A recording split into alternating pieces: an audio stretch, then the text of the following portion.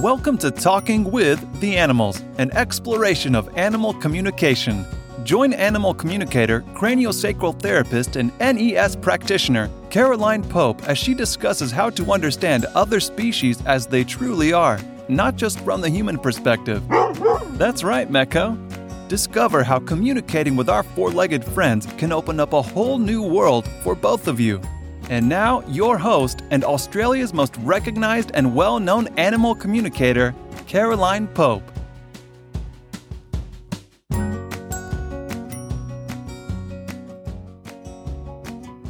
Hello, and welcome to another episode of Talking with the Animals. I'm your host, Caroline Pope. Thank you for joining me. Apologies for not releasing anything last week. Was horse hunting again, so I'd actually left the house by 5:30 in the morning. Oddly enough, by the time I'd done a 9-hour drive and then walked Mecco, who came with me, really wasn't up to that much. Now, this week, I want to cover something that it's been bothering me for a bit, but there's a couple of movies out at the moment and TV shows that have sort of brought it to the forefront. And it's really telling people that are looking at purchasing dogs, think before you buy. Going back in the early 60s, Disney released a movie, 101 Dalmatians, and it was a huge success for the time. Rescued them because Sleeping Beauty had flopped, made them rather a lot of money. They didn't do a remake of that till the middle of the 90s because they felt responsible for the fact so many dogs had died because people had bought them after the movie. Now, a Dalmatian is traditionally a coach dog. It ran all day with the coach and protected it. So you have a dog that's protective over its property and who's very, very fit. You know, they could run 16 or 20 not kilometres, mile per day was pretty much a normal day for a working Dalmatian. Now, that's lovely if you're in merry old England or Europe a couple of hundred years ago, not so much in your average suburban backyard. And people would get these high-energy dogs who are very, very smart and realise they couldn't cope. Now, there's been a TV show recently called Muster Dog. I believe it's the ABC. And there's a lot of Kelpies and Coolies. Red Dog was also a couple of years ago, and Red Dog did not do the Kelpie any favours. Everybody wanted a dog like Red Dog. But Red Dog lived out in the outback and was doing umpteen miles per day, had heaps and heaps of space, and was with a lot of people. People get them and put them in tiny little inner suburban yards. And both Kelpies and Coolies are not only high energy, they're incredibly smart, become incredibly frustrated, and can be very, very destructive if they're not given both mental and physical stimulation. So people are getting these dogs with absolutely no concept of what they're getting themselves in for because they want a dog like what's on the telly. The poor old Maremma suffered a lot with the movie Oddball, as did the Anatolian Shepherd, with both cats and dogs, Friends with Benefits, and in Caton and Leopold, I believe, which was released in 2001, it was they had an Anatolian Shepherd as an apartment dog.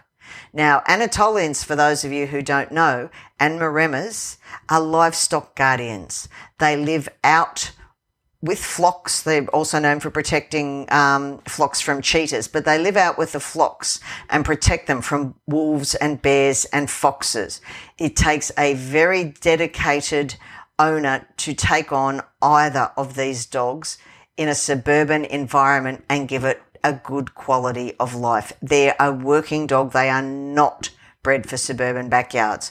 And there was a heap went. I have a Saplananak, also known as a Macedonian mountain dog or a Yugoslavian mountain dog.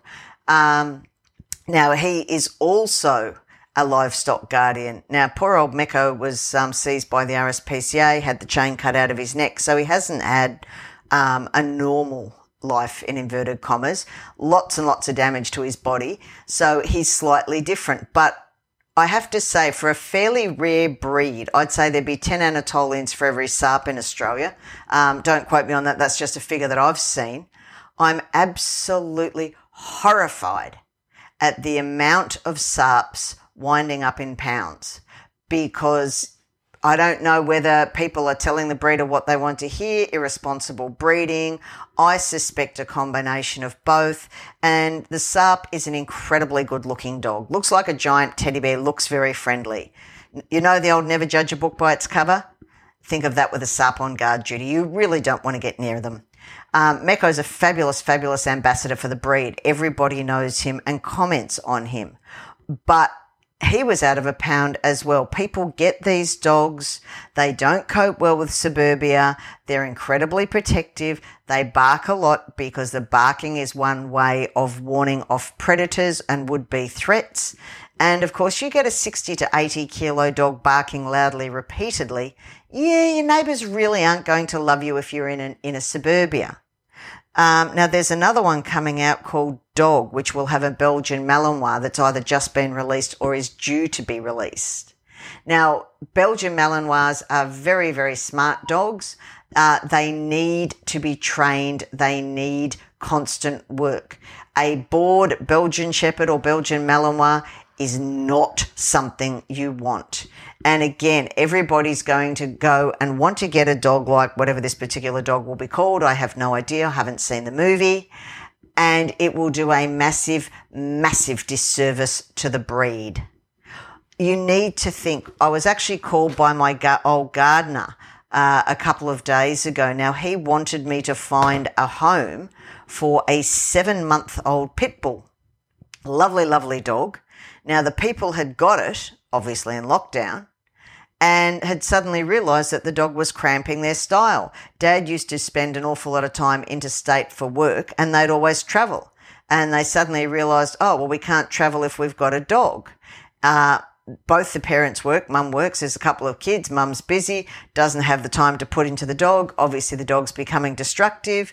So what do? Offload the dog. And whilst credit to them for trying to find a good home for him while he's young enough to be adopted, my question would be, what the bloody hell were you thinking to get a dog in the first place, let alone a pitty? Any dog. If you're travelling regularly, why didn't you think of that? Obviously, circumstances haven't changed. So really have a good think before you take a dog on, because once you have, it's often too late. And at the moment, as I've said in a previous podcast, there are thousands and thousands of dogs being dumped again. It does my head in. I think as a society, we need to step up and do a lot better. Look at it from the perspective of, what are you teaching your kids? That life is disposable and you can get rid of it if it no longer suits you? I do understand for a lot of people at the moment, the rental market is incredibly difficult, but it doesn't mean you can't have a dog. I rent, I have dogs. Yes, it means I'm knocked back from an awful lot more rentals than I would have otherwise, particularly a large 60 to 80 kilo dog, oddly, but it doesn't mean it can't be done. I've had to live further out than I've wanted. I've lived in some absolute dumps that really should have been condemned. But if it's either that or keeping my dog, that's what you do. You live in a dump. So again, people need to start thinking about this. And if you're looking for a dog, examine why. Why are you looking for a dog? Is it for company? Is it for protection? What do you expect from your dog? And what can you give your dog? Have a really good hard think about it. Sit down and write out one day, go back through a diary if you keep one, and work out your movements for the last month, preferably 2. How many times you went to work, how many times you're away from the house, be it caring for someone else, going to catch up with a friend for coffee, going out in the evening to the theatre, the movies, because we can do these things now, going to a friend's place. Have a really good look at how long you are away every day. When was the last time you went on holiday? And then have a good hard think. Am I prepared to give this up? If I'm working 9 to 5 and I take on an extra day at work, am I prepared to then give up my going out?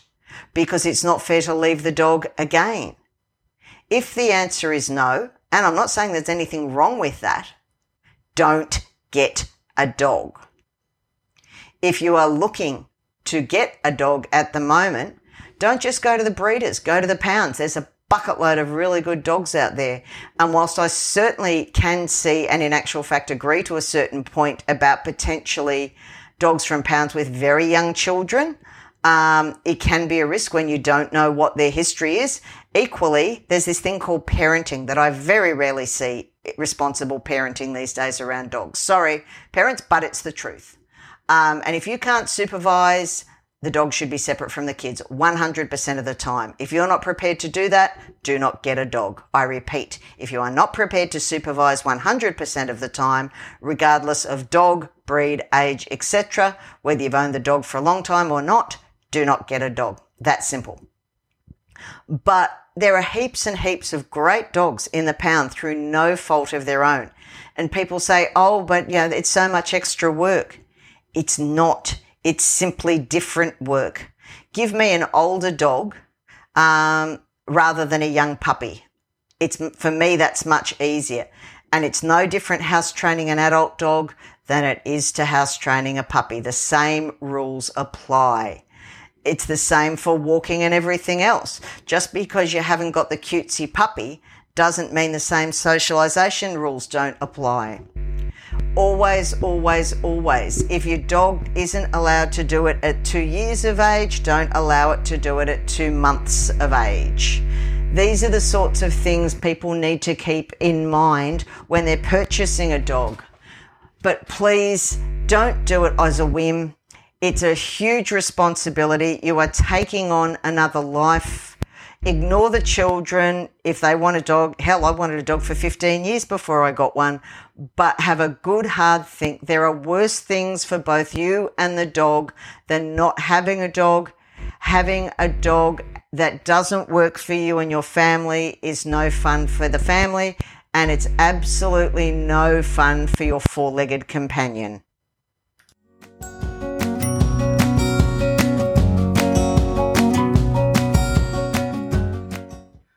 Thank you for listening to this episode of Talking with the Animals. As always, don't forget to like and subscribe. And please, I'd love to hear from you. Feel free to drop comments. If you have any questions or topics you would like covered, again, drop me a line. I'd love to hear from you. Take care, stay safe, and until next time, remember to talk with the animals. Thank you for listening to Talking with the Animals. To learn more about Caroline and the services she provides, visit caroline-pope.com. You can also find her on Facebook at Caroline Pope Animal Communicator, CST, and NES Therapy. Are you ready to change the way you see your world and the animals in it? Well, we know his answer. Don't forget to subscribe, and see you next time.